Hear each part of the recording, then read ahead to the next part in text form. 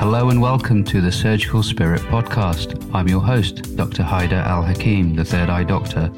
Pull up a chair and get ready for some candid and uncompromising discussion with experts, innovators, agitators, and influential people from every corner of health and well-being. From inside the hospital to at home in the kitchen, we're leaving no stone unturned in our quest to uncover the secrets of healthier, happier, more successful, and less stressful lives. Thank you so much for joining us, and without further ado, let's meet this episode's guest. Hi Mevish, how are you doing today? I'm good, thank you. How are you? I'm well. We were just talking about, just before we went online about how, we get coughs and colds, and it's kind of normal before the pandemic. And it kind of went a bit weird during the pandemic, normal coughs and colds and ailments and backache and knee pain and God knows what, which was sort of, quite straightforward. Went a bit, I don't know, it went sort of topsy-turvy. I think certainly there's been a lot of changes in people's perceptions of health. And the importance of health, I think, has dawned on a lot of us. I think there's definitely been a change in what we class as minor ailments and other ailments that really need attention. And I think people have really started reflecting on their well-being and the importance of looking after themselves. I think that's definitely caused a shift in a lot of workplaces and work environments, but also in a lot of people changing the way they view their work-life balance. Do you think people have taken on more responsibility for themselves in terms of health since then? Yeah, I would like to think so. I think certainly in my role as a GP and in my role as a coach, I'm finding people are definitely bringing a bit more attention to the importance of work-life balance and really giving time to their families, giving time to themselves. Whereas I think previously we were in a very fast-paced environment, aren't we? We're sort of chasing our tails. We're very career-orientated. We are very time poor. And I think that's been something that people have really tried to change over the last 2 years. And I think that's a positive thing. Yeah. I mean, I guess, the onus is less on us and sort of more on a sort of collective and, more on a holistic or sort of broader society that maybe we can share this burden rather than just being on the shoulders of the healthcare professional. I'm all for holistic health. I do think that we need to pay attention to the mind-body model, as it were, and how the environment really affects us as individuals as well. And then literally everything comes from us, isn't it? It starts with self, and then whatever we give out comes from within ourselves. But ultimately, our environment will impact on us in varying ways as well. It's all sounding very spiritual. What's going on? I think it's the name of your podcast, right? Surgical Spirit. I think I'm in the flow now. So I mean, were you more interested? I mean, sort of growing up, were you more interested in, like the spirit and all that? I mean, I was really interested in, the mystical realm of existence. I always find that really fascinating, and growing up within a religious family, that's what we kind of talked about, really not much about materialism, more about the metaphysics. Did you sort of have that environment, or was it totally a no-go area? I think I was in the best of both worlds, whereas, a lot of importance was given to academics, so the science world, as it were, so based on hard facts. But at the same time, I was a very avid reader, so I would love to read books, and it was almost like an escapism. So you'd go into the world of the mind, right? I would love books by Enid Blyton, for example. The Magic Faraway Tree was one of my favorite books. And I think I was a deep thinker because of that, and I would question a lot of things. And I think really because of the way my life experiences panned out in childhood, I became very attuned to intuition. And intuition always then falls very closely with spirituality. And I think although I wasn't in a very practicing religious household, I think the seeds of morality and values and spirituality were perhaps sown around that time. And then I've kind of just grown it myself as I've got older. Yeah. And why do you say that intuition is close to spirituality? Why would you say that? I think for me, intuition is really having that space to be open, to put your guard down, to put the filters down, and have that belief that there is a higher power beyond yourself that guides you, that supports you. And I think that's really important because, one, it helps you get through the hard times. And it really grounds you. So it helps you practice, gratitude, but at the same time, it helps you to really tune yourself into other people's behaviors and actions and gain a better understanding. So it helps you form less judgments, which is always important. So it helps lessen those sort of what I call negative behaviors and negative attitudes. I think inherently I'm quite an optimist and quite a positive person. So I do believe, yes, the reality of life is there will be ups and downs and there'll be hardships and there will be good times. But if we can perhaps shift the perspective more on a positive outlook, on a more sort of gratitude-based outlook, it just gives us that little bit more stability. And I think intuition is something that's quite key in all of that as well. So it's a sense of sort of trusting that things will work out, taking that trust away from yourself essentially and putting it into the bigger self. I think it's a bit of both. So having that trust in your own capability, so knowing yourself, it's a bit of self-discovery, but along the way that knowing that you've got perhaps a predestined path, which can always change, right? Because life is all about change. So it's a bit of having that control, but also giving that control away. It's all about balance. So you think like the sweet spot is somewhere in between the two? I think so. If you can find that sweet spot, yeah, definitely. Yeah. I mean, I found that, giving control away was very difficult. And, as a child, I used to get very angry about that. Typical example, if I lose a tennis match with my younger brother, I felt that was a loss of control, and I'd get very, very violent in those situations because I thought, I'd be okay, but then I wasn't okay, and then it sort of I lost the plot. But now, I can't play tennis anymore. Well, I mean, I can, but not as good as before. My brother beats me all the time, and it's absolutely fine. What can you do? I guess you learn a lot about your emotions through these experiences, though. And I know you've written about it in your book. And I think that's important to actually feel each emotion as it comes, whether that's a harsh emotion or a good one, because it gives you that perspective. And I think certainly from what you've written in your book, you had that shift in perspective come because of that emotion. Yeah. What did you think of the book that I wrote? I really enjoyed it. Honestly, you're not just, I haven't paid you for this, I haven't. No, you haven't. No, you haven't. Good. And I will say I really enjoyed it because I found it raw and honest. And I think I've got to that phase in my life where if I'm going to give time to something, I've got to enjoy reading it. So I did thoroughly enjoy reading it. I found it very honest. I found it very reflective, and I found it very thought-provoking, and I could relate to sections of it. And it was almost like a conversation in a book, which is what I really liked about it. And I know people have different perspectives on these sort of books, but I definitely did enjoy it for those reasons. And, you said that you're sort of a fairly positive individual. Where did that spring from or stem from when you were younger? I think it's perhaps a part of my personality, if I'm honest. I think I was a very sensible, very calm, very mature child. And I think I very early on learned that if you were positive, things are always better, right? The circumstances are not going to change. Your experiences aren't going to change, but how you feel is something that you can control. So if you feel happier or if you feel more positive, that's within your reach. And that gives a whole different perspective to the situation that you're in. So I think I've just carried on cultivating that kind of mindset as I've got older.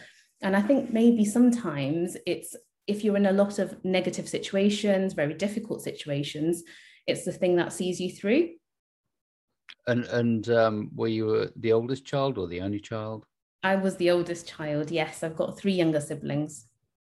So, I mean, I was the sort of second oldest, but I was the oldest son.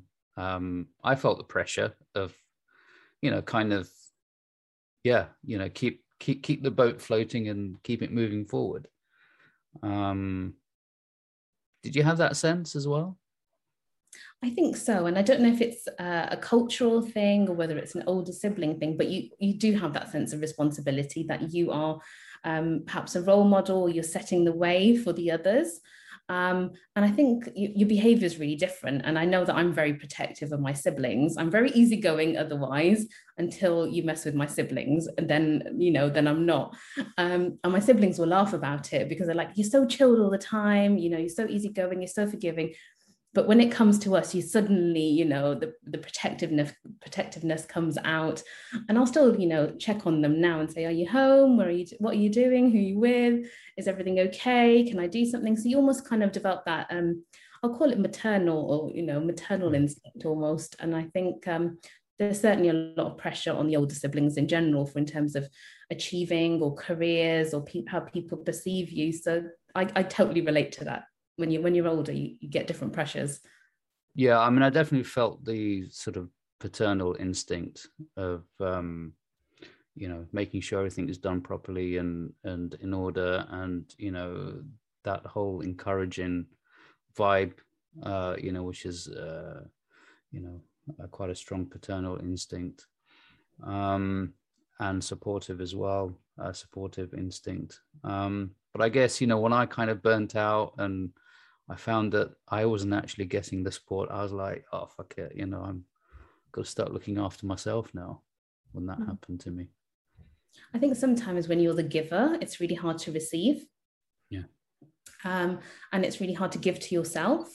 And I'm certainly learning that as I've got older. And I think it's really kind of dawned in my 30s, really, that if you're that empathetic, sensible, mature individual, you're so used to giving out to everybody else that you find it very hard to give to yourself.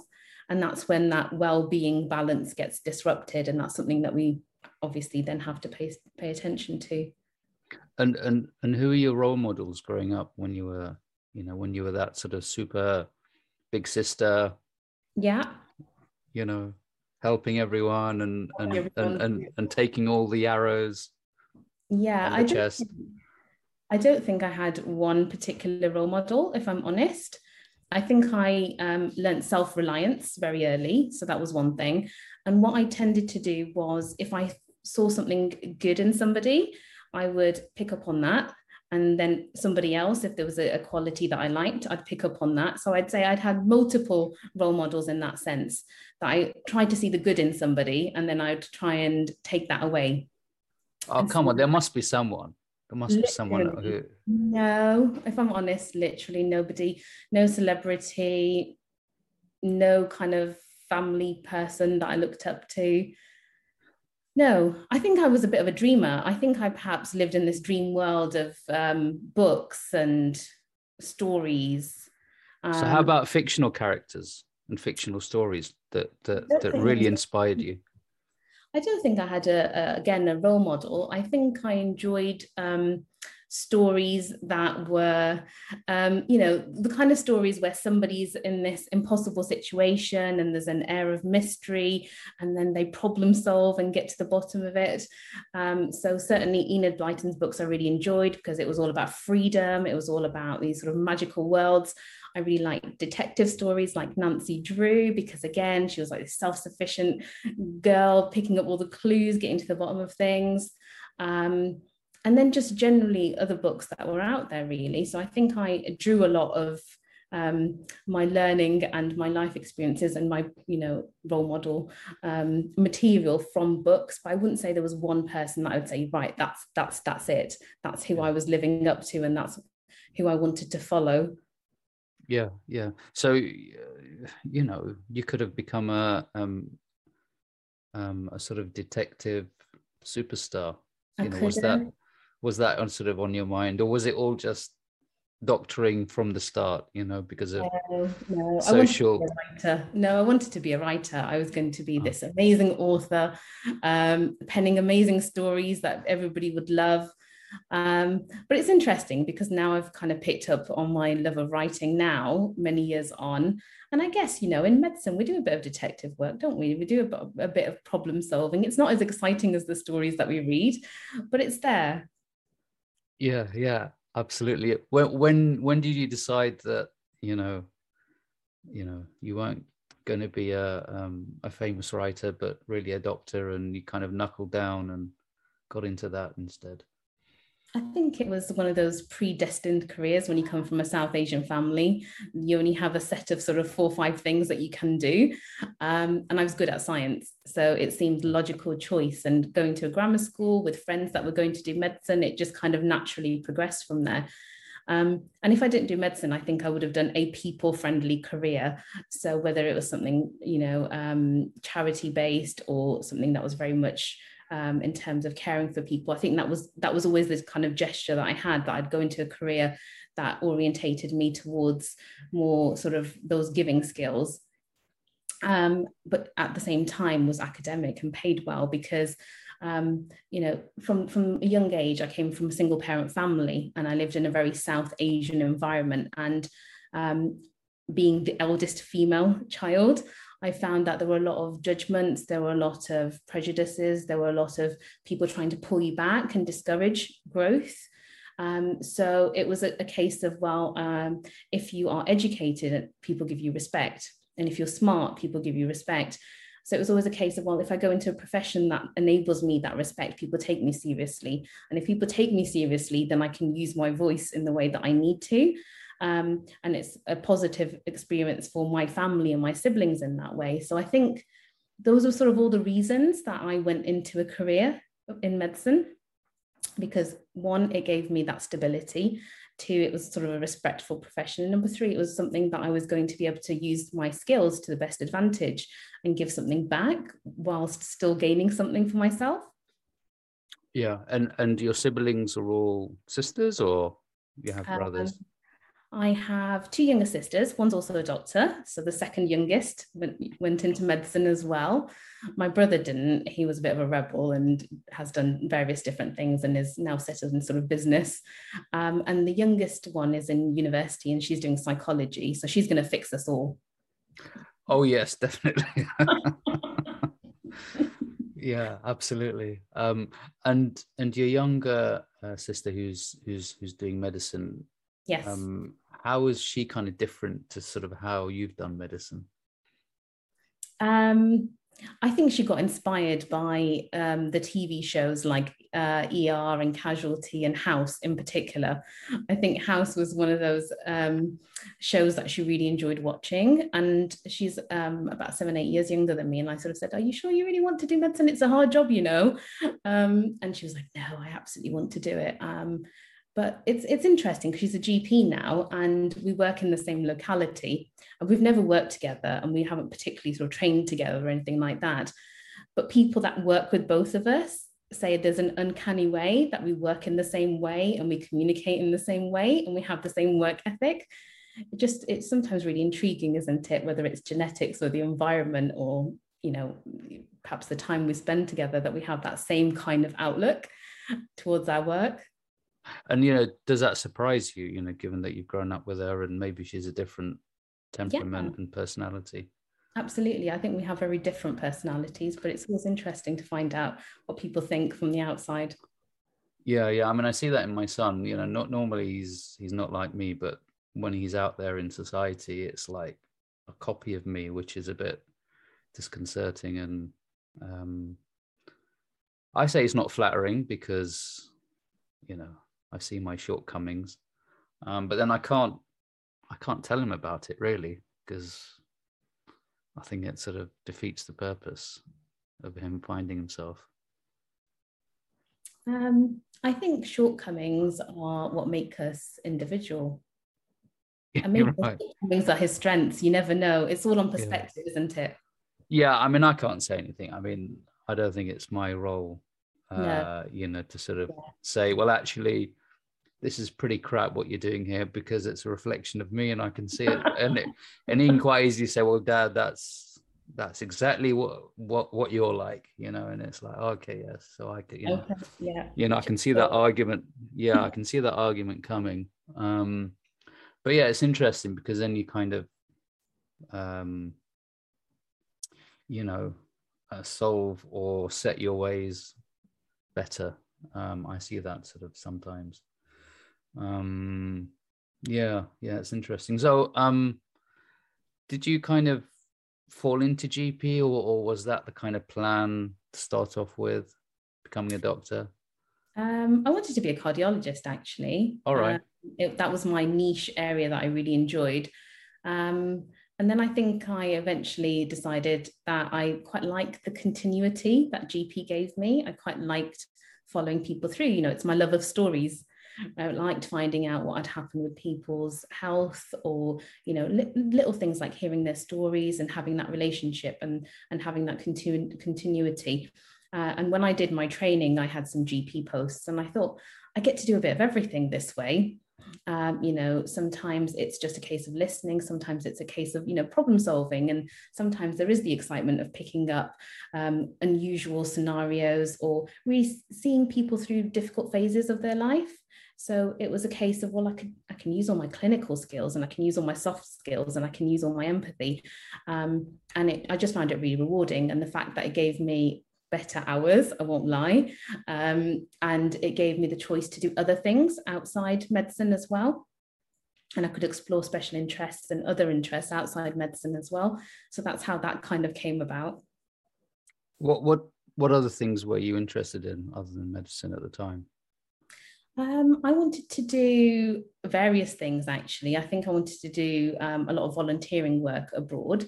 I wanted to explore sort of charity avenues, give some support to community centres in terms of raising the profile of education for women, particularly of South Asian backgrounds. I found that was something that was not really progressing, particularly in the localities where I was working at. So there was a lot of that kind of work that I wanted to do. And I'll be honest, I think once you start working, life gets so busy that you let go of some of these interests that you've always had, because you just get into the autopilot of living your day-to-day life. And I think it's more recently that I've kind of come back to, well, I've got the opportunity, I've got the time, and I've got the means. So I will start exploring all these other things, which is how I've got back into my writing and my coaching and having a bit of a social media presence and things like that. And in doing so, you start overcoming some of your own limiting beliefs and, stepping out of your comfort zone and everything like that. So it's been an interesting process from starting out, 15 years ago as a doctor, and then developing into a GP, and then sort of being a GP for 10, 11 years now.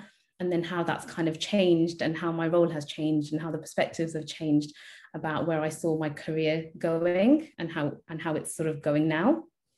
So you haven't actually delved into the world of charity work. Is that still sort of a plan, or did you get involved? I do a bit. So I do a bit. I've got a few friends that are actively involved in charities that talk about education for women. And in the locality, I do, sort of talks about raising the profile for women pursuing careers. And that can be young girls, that can be women with families. It doesn't have to be education, it can just be exploring talent. So if they want to bake, if they want to sew, if they want to explore a hobby, if they want to become home entrepreneurs, that's absolutely something that we should encourage. So I've done some work around that. The other thing, obviously, we've touched on this before, is that I am very keen to raise awareness around the special needs and disabilities world, and that's through my own experience. So I do a lot of work around that. So whether it's talks, or whether it's fundraising, or whether it's making like a supportive network for parents. So I try and find avenues and opportunities to do that. Yeah. I mean, that's a topic we can come back to an important topic that we can come back to. In terms of sort of the whole notion around coaching, because I know that you're interested in coaching. Where did that come from, and how did that start?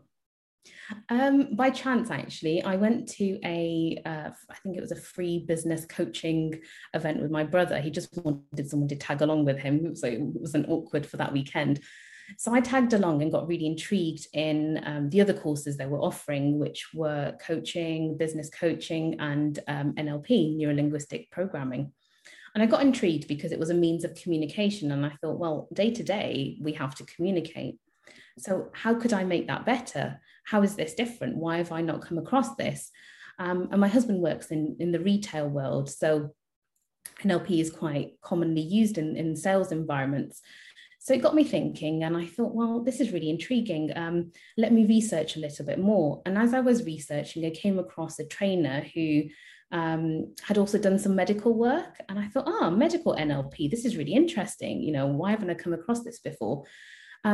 Gave him a phone call, and turned out he knew one of my GP trainers. So small world, you get talking and you start talking about your interests. And he said, why don't you do the course? Why don't you do the NLP practitioner course, do the coaching? That's something you'd like to do. And that's how I kind of fell into that. And when I did the training, I really enjoyed it.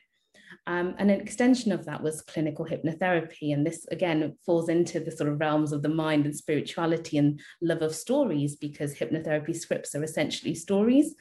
And so I did all of that. And it was an interesting process, because whilst I was doing that, I think that was the pivot for me. So it was a pivot in the sense that everything I'd perhaps been holding on to in terms of baggage was something that I could release and say, right, okay, well, these things don't hold me back anymore. And gave me a fresh perspective of where I could go with, you know, the kind of circumstances I was in, or the skill set that I had, or actually that vision that I had for making a difference in some capacity. And then you just get really focused with that. And it then just kind of progressed from there. And then I've kind of branched that coaching out into various avenues. So coaching medics, running courses, doing well-being, but particularly kind of coaching in the wider sense. So you essentially coach in everyday life. You coach when you're parenting, you coach when you're talking to your colleagues, you coach when you're talking to your friends. And when I do all the other work that I've talked about, again, that's coaching people into thinking and reflecting, and just taking ownership of their stories and their lives. So, you know, you'll start seeing how everything connects for me. So it's always about people's stories, journeys, change, making a difference, positivity. I think these are also the key words for me. And really, in essence, everything that I kind of work towards, or everything that I'd like to embody. And where do you think the biggest obstacles come when we lose that positivity in life? What are sort of things that stop us holding on to these things, you know, the positivity ropes, so to speak? I think positivity is like a high energy state. So you remain focused and you remain grounded, and you have that belief. And if you lose positivity, I think you've sort of, it's almost like sinking into a dark place, a place where you don't have hope. And I think hope is a big word. When you lose hope and you lose that light, and you lose that belief in yourself, and you lose that awareness, you just become into this state of just being. And sometimes that's a good thing if there is light in that space. But if it's a completely dark space, it becomes very difficult to come out of that. And I think I'm very much somebody that knows that life is always going to be hard. It's always going to be a different kind of hard. And you just keep working through it. And if you keep working through it, you'll utilize your skills that you've learned from the last hardship to the next one. And that's not to say that there haven't been perhaps those dark spaces and patches. There have been, but I think positivity is that rope out of that dark space. And it helps you go up back to where you need to be. And I think if you lose hope, lose sight of that, lose that rope, then you're in that space for a longer period of time. And time is short. Yeah. What are sort of tips? I mean, it's sort of very, very cliche, but what are sort of things that you can do which are reasonably simple, that give that hope back to people who, who need that extra help in positivity? I think acceptance is the first thing. So acceptance of your circumstances, acceptance that this is hard, and everything that entails. So is it hard for you? Is it hard for those around you? Secondly, it's that validation. So every emotion that you're feeling, whether it's good or bad, is valid. And thirdly, allowing yourself to be in that space, to have that emotion and to have that time and that moment to accept it. And then the next phase is really the next steps that need to get you out of that. And there's no time frame for those steps. You can take the time that you need because everybody's different and everybody's circumstances are different. But those steps need to happen. If you get stuck at one stage, then you're just stuck. There is no movement, there is no momentum. And I think that's pretty much how I would encapsulate that phase in your life, that if you are stuck, you must just keep that momentum going, slow as it may be. Yeah, and do we have that innate ability to step forward, or do we need help from other people? What do you think of that? I think a bit of both. Yeah. Everything, like I say, everything starts with self, so you have to allow somebody to help you as well. So I think that's one thing, and you have to allow yourself to receive that help. So there's a lot of that. But we always have a lot of hidden abilities, and even our weaknesses, I call them hidden strengths, because we just haven't realized that yet. And we can pull out the bag, right? So we have an imaginary bag full of all these skills, all these strengths, all these resources. Some are weaker than others. That's absolutely fine, but they're always there. And we can tap into that when we need to. And other people can, help us in that capacity. We can take inspiration from people. So certainly if, you do have role models, or you have somebody that you can really aspire to be like, then that's something that can help as well in that situation. And certainly if we start believing that we can do things, then the steps become easier to follow through with. Yeah. And going back to, you said that you had baggage that you let go of. Yes. Limiting beliefs. Yes. Could you tell us what they were at the time? Yeah. So I think there were a lot of things. I'm perhaps what I would call a reserved person. So I was always that child in class that didn't want to put their hand up, didn't want to be seen, although I knew the answer. I didn't want any attention. I didn't want to be seen. I didn't want to be the center of attention, anything like that. And, talking in front of people, doing presentations, being visible was not my thing. It made me very uncomfortable. So that was certainly one thing. And I wouldn't be here talking to you now if I hadn't let go of that. And just those sort of, what everybody has, a fear of failure, fear of making a fool of yourself, fear of judgment, fear of what people are going to think, fear of sometimes trying something that seems impossible. And you build up all these events of people telling you that you can't do something, and then you start believing that, and it comes back, and it's you protecting yourself in a way, but that's the hindrance. It stops you from doing what you really want to do. And sometimes you've got to get to that crux, that tipping point of like, you're in a really uncomfortable position. So either you're going to go backwards or you're going to go forwards. And often if you can let go of some of those limiting beliefs, it just propels you that little bit more forward. So it was that NLP, I think, course that kind of tipped the it tipped the balance. I would say it's the balance, yes. And I think the propelling factor was perhaps when I had my son, and I think that really created a complete shift in the way I see life and see the world. And I think those two things in combination came quite close together, and that completely shifted things for me. Tell us about having your son. So yeah, quite standard. Decided to have a baby, obviously. Difficult pregnancy, difficult birth, and then really it was the changes after that. So it wasn't how you'd expect things. We always forward plan. We always create an image of what life will be like, and we create these goals for ourselves. And when that doesn't happen, it suddenly is like a barrier. Oh my God, and it hits you as an unexpected event. And so with Rayhan, he has developmental delay, he's on the autistic spectrum. So the whole process of how he was developing as a baby up until now he's age 9, all the kind of challenges that came along the way. And I talk about not just health challenges and parenting challenges, we're talking about career challenges, financial challenges, relationship challenges, navigating the world and society kind of challenges. There was a lot, and it all came together. And it was probably the most vulnerable time for me, because here I was, okay, no, it's not sailing along smoothly, but things were okay. I was in control. And then suddenly you feel like you're out of your depth.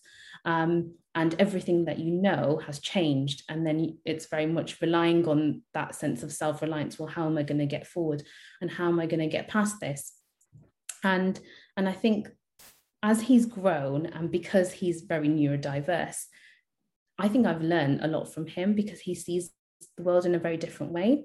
So it's very subtle things where he would be really attuned to a sound, or really attuned to the weather, or, he would see things and hear things that I'd completely missed, because I'm in this blanket world of just living and just doing, and, that semi-autopilot thing. And I think it really kind of grounded me to the sense of living, if that makes sense. To the fact that, yes, we have this time now. Am I really experiencing everything fully? So have I really taken notice of the sun shining? Have I listened to the birds outside? Have I noticed that a car's driven past? Have I noticed that I'm maybe feeling hungry, or I'm feeling happy?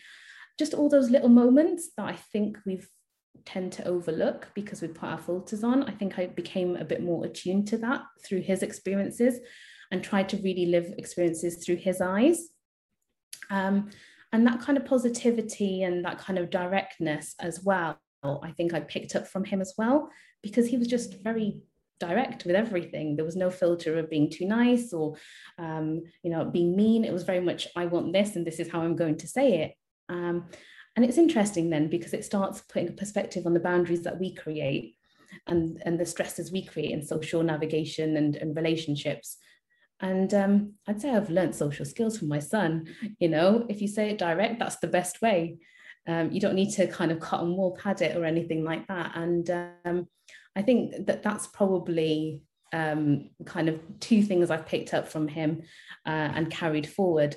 And it's been an interesting journey. I mean, I could probably talk for hours and hours about it, but I think, for the purposes of today, I think I need to keep it nice and brief and short.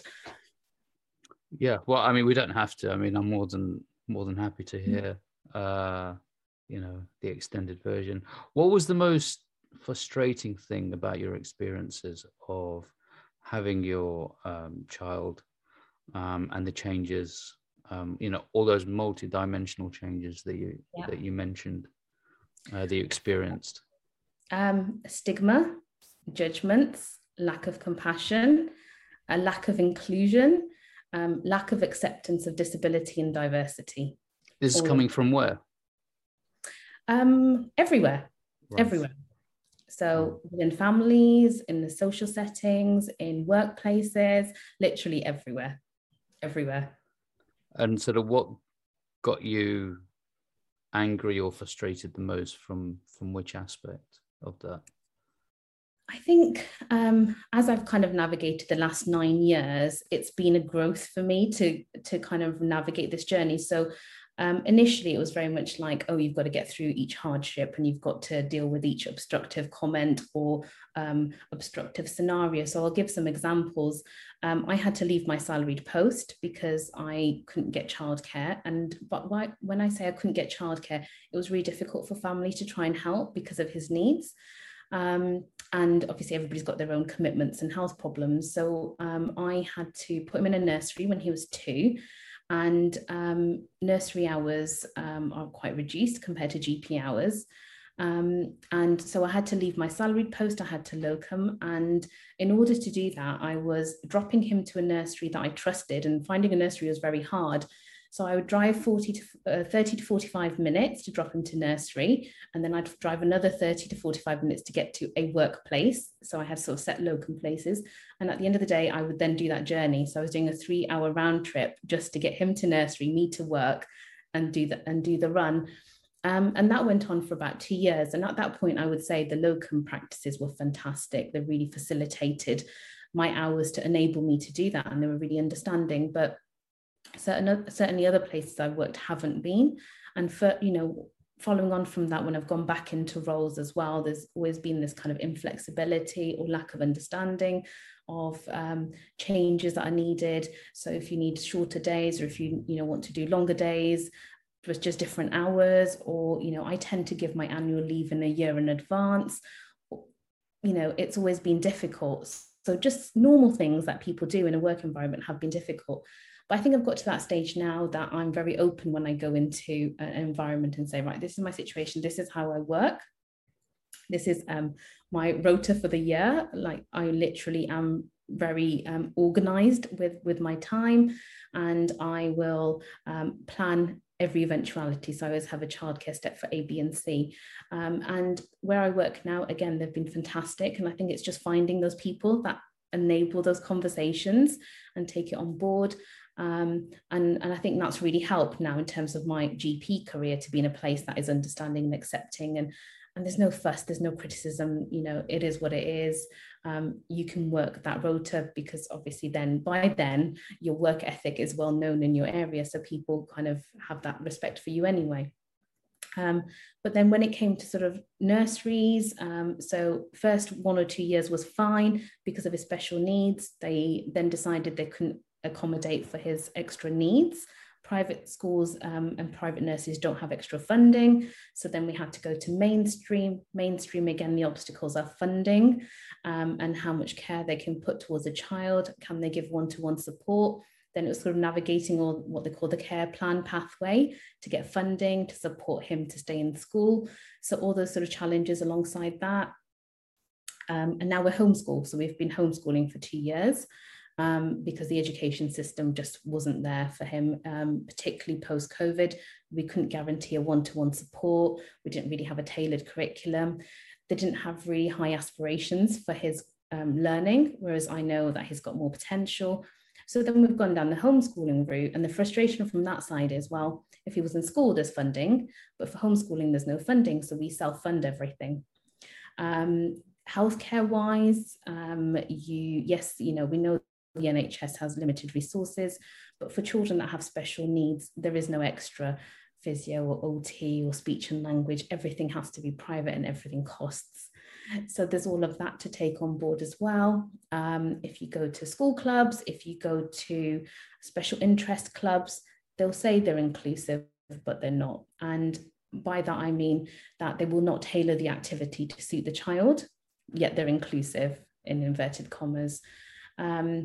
And then just kind of how people perceive you as well. So there seems to be a lot of stigma around special needs or special needs parenting, or people perceive special needs parents to be really kind of demanding or really highly strung, and that perception is in healthcare or in social settings. And I think that's because you have to keep advocating, and when you have to keep advocating, you come across as pushy sometimes. So there's a lot of that as well. I think in terms of inclusion in family settings, again, there's a lot of stigma about disabilities and a lot of beliefs around disabilities. So you have to start piecing that apart and explaining and advocating and deciding where you're going to invest your energy and where you're going to take that away. Where else? I could go on and on. Lots of things, lots of challenges. And how do you, you touched up upon it, how do you keep going? I mean, there is no alternative but to keep going. But what are sort of things that sort of keep that spark within you bright and sparkly? I think it's having that sense of purpose, really. So I know what I want to do in life. So I know that I'm going to continue working as a GP because I enjoy that. And I know I can do all my other interests. And it's just having that awareness of how much can I give and how much time can I give? How much time does my child need? So it has to be partnership. So my husband has to be on board, and he is on board, which is how we manage it between us. And then I think over time, we have selected the circle that we need. They say it takes a village, but a lot of people don't have a village. So you pick who is going to be in your support network and who's going to be on board with that. And you just remove anybody that is toxic or negative or draining you of energy, you just have to. And I think you have to set those boundaries and say, I'm really sorry, but my time is precious, my energy is precious, and I only have limited resources of that, and go forward like that. And then, like I say, everything else, your values come into play. And I think, and Rayhan's a very positive child. He really enjoys life. And I think that rubs off. So even when you've had a bad day at work, or if you're really tired, I think for myself and my husband and even my siblings and the wider family that is in our social circle, his energy and enthusiasm rubs off on all of us. So he truly celebrates life. So any excuse for a party or a balloon or, the world is magical, it's fantastic. And everybody that meets him will say, he just loves life. He just loves everything. Everything is amazing for him. Whether it's raining, he'll be like, oh, wow, it's raining. Oh, look, there's a rainbow. Or like just little things that we just take for granted. He thinks everything is amazing. And that has to rub off on you. Yeah, absolutely. We've got I've got a child who is sort of on the spectrum, and yeah, she does some crazy things sometimes, but it wakes you up. It makes you more conscious of yourself, rather than just the same old routine over and over again, and it does make you reflect on your life, so to speak. I think honestly, I've got to the point, you're talking about the 40s, I'm going to be 40 soon. And I've got to the point where I think actually maybe it's a blessing. I want to say a blessing because it's enabled a different perspective on life. I never would have had this insight if Rayhan hadn't come about. And if Rayhan hadn't come about, I wouldn't have been more mindful. I wouldn't be mindfully living, and I wouldn't be changing myself. And if I wasn't changing myself, I wouldn't be doing all the work that I'm doing. And, I think everything kind of links in sometimes. And when we start seeing the world through different lenses and different perspectives, it becomes more wholesome. And I think that wholesome experience then obviously links with spirituality, doesn't it? The true sense of living, the true sense of being, and the wider philosophy around that as well. Yeah. As they say in The Four Musketeers, all for one and one for all, I think. So, something like that. Something like that. Yeah, definitely. Yeah, that really inspired me when I was a child. And there was always one that was just a troublemaker, I think it was D'Artagnan or something like that. He was the real, thorn in everyone. And I used to love that because I used to always like to be the troublemaker out of the whole family. But surprise, surprise, as I get older, apparently there's other troublemakers even worse than me, which is, Steps up. The next generation always steps up. Yeah, they always put us to shame for sure in terms of being rascals and anti institution and sort of so on. Yeah. Do you think there's going to be much change in terms of accepting these accepting diversity and accepting otherness in society? There has to be. And I think it's a case of just advocating louder. And if enough of us advocate, it gets heard. Where do you think the cracks are going to happen, so to speak? Cracks always happen close to home first. Right. So if you can change your inner circle, then they will in turn change their inner circles, and then it's a ripple effect. So then that circle becomes wider and wider and wider. And any capacity that you get to talk about things, then you should. And any forum that you get to raise awareness, then you should. And if you have the means to speak up and do something. So for example, I've recently done a talk for one of the local VTSs on special needs and disabilities, to say how as GPs we could make their experience better as patients. So what do we need to be aware of? Because that's a learning gap for us, perhaps, that we haven't even realized. So until somebody raises it, you're not going to pay attention to it. So it's those sort of things now. And I truly believe that differences can be made through little steps. And if you are in a position where you have a bit more of a platform to speak up, or you work in an area where you can make a difference, then if you start doing it, then people will start following. So it's creating that inspiring space, as it were, and finding that network of people to do so. And if you can do that, that's how change happens. It always starts off small. We can't go for the full thing. We always have to do what's within our means and hope for the best. And I think that's something that I really believe that I would like to continue doing, because I'm already seeing the changes that are coming from those sort of conversations. What kind of changes have you seen so far? So even within sort of my own family network, I think there was a lot of ignorance about neurodiversity. And I can just see now how relatives will treat Rayhan differently, and they'll be much more accommodating. So if we go to a wedding, it'll be a case of, oh, is it going to be too loud now? Do you want to step out for a bit? Or they will try and accommodate. Or if we go to somebody's house, they'll very much know that he likes light switches and light bulbs, and they'll literally take him for a tour of the house to try out all the light bulbs. So it's little things like that, and it becomes heart-touching, because you can see that they've paid attention and they've really thought about it. And that really adds up, and it gives that kind of reassurance that they've really taken this on board, and they've really tried to adapt their own behaviours to be flexible. So that's sort of in the inner circle. And I know that when I talk about things on social media platforms, people do engage, and I do get messages about, this is really difficult, or, we are going through this sort of hurdle with the education system, or, it's just tough in terms of South Asian family setting and how to navigate that. And certainly from the talk that I did with the VTS as well, the trainees just gave really good feedback and said, actually, we hadn't really thought about this too much. And it's given us that little bit more of insight of how we might change our clinical practice next time when we're consulting with somebody who has, disabilities or special needs, and how we can make it better. And it's a two-way process. So if we make it better as a clinician, it's better for them in terms of their patient journey as well. So there's a lot that comes when you do something. There's always feedback, criticism, obviously, but then that can be constructive, or actually then that you're not quite going the right way, so you just adapt to what you're doing. Yeah. And sort of, what are the sort of biggest criticisms that you've taken in and thought about and think are reasonably valid? I think that the main criticisms are when people have very fixed beliefs about something. So certainly when you talk about special needs and disabilities, there can be a lot of religious beliefs around it. There can be cultural beliefs around it, and people get very fixated on that.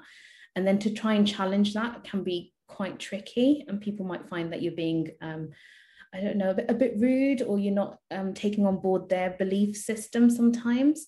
But I think as long as you respectfully challenge, and you've got the right way to approach things, and really you're not being aggressive, not being pushy, you're being very understanding but still putting your point across, then it's that's not a bad thing. I think you should continue to do that. And sometimes it's a learning point in yourself, and you've not considered something, or you've got something wrong, you've picked the wrong terminology, or somebody hasn't quite grasped the concept that you're trying to put across. So it's a two-way street. We're not perfect, but we learn through communication and connection. Yeah. I mean, feedback is the biggest change maker for us, I think. And if we're allowed to have that constant feedback and open to feedback, I think it will make the whole journey that bit more worthwhile. It will, definitely. I'd love to hear a few of the poems that you've written in your book, A Rose of All Colours. Oh, okay. I don't know any of by heart, I'll be very honest. I'll tell you how that book came about. I'd been writing poetry, and it's a bit of catharsis for me. If I'm feeling a bit kind of overwhelmed in my head, I'm definitely an overthinker, I have to get it out in some way. So that's how the poems come about. And poems are great because it's short and sweet, and it gets everything out, and it's open to interpretation. So people will get different messages from what you've written. So I had a Word document of all these poems I've written over time, and it was a varied collection. And Rayhan got COVID, and that was like the first cycle. So, obviously as a parent, you get really stressed out. COVID had just come about. And what I do when I'm stressed is I become very productive when I'm stressed. bizarrely. So rather than stressing and not sleeping, I decided I was going to self-publish my book. And my family know me very well. They know that if I've suddenly got this bee in my bonnet about something, it's probably because I'm stressed and I'm going to be productive instead. So I said, yeah, go for it. Just publish it. So I sat there in that week when I couldn't sleep, when he was sleeping and I was stressed out. And I went onto Amazon and I created the cover, uploaded all my poems, and I decided that's it. I'm just going to put it out there, however it is. And that's how that book came about. And it's a collection of poems that I would say are about life and life experiences. Some poems that I've written about the NHS. And obviously the collection that I really wanted to get out there were the ones that were about neurodiversity and differences and acceptance. So yeah, that kind of mixture. And so now it's out in the world. So give us a taste of one of the poems. Okay. Let me see if I have, I'll get my Kindle on my phone and I will share one with you.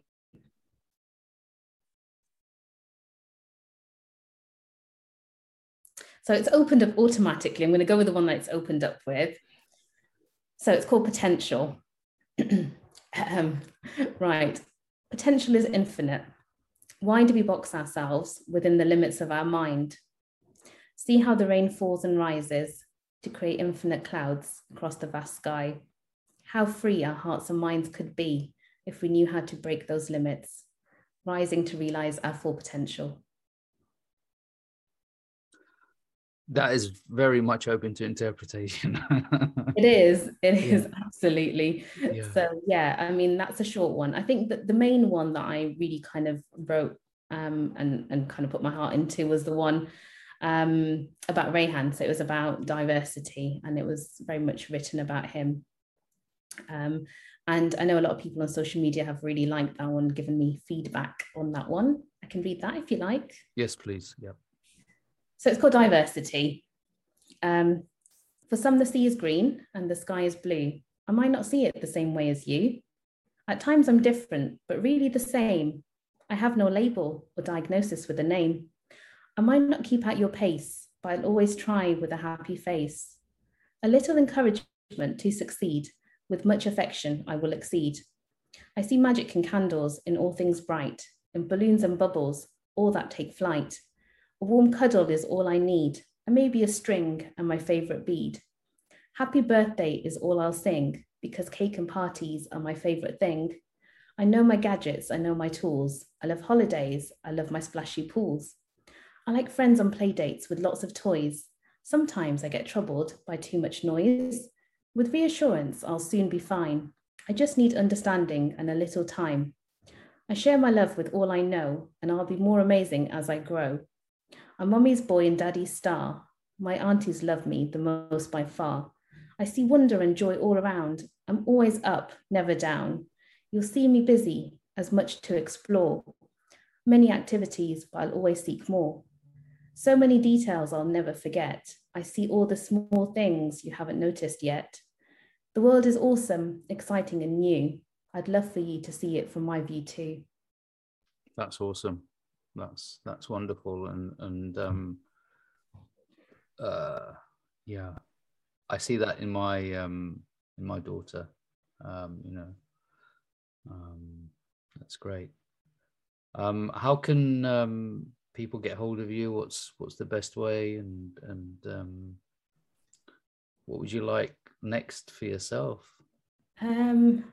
You can get hold of me on social media. I'm on LinkedIn. I'm on Instagram as Dr. Stethocoach. I'm on Twitter as well, not too active on Twitter, as Dr. Merva Sharif. So I think that's my main social media platforms. What's next? Truthfully, I don't know. I've learned not to think too far ahead. I tend to go with the flow now.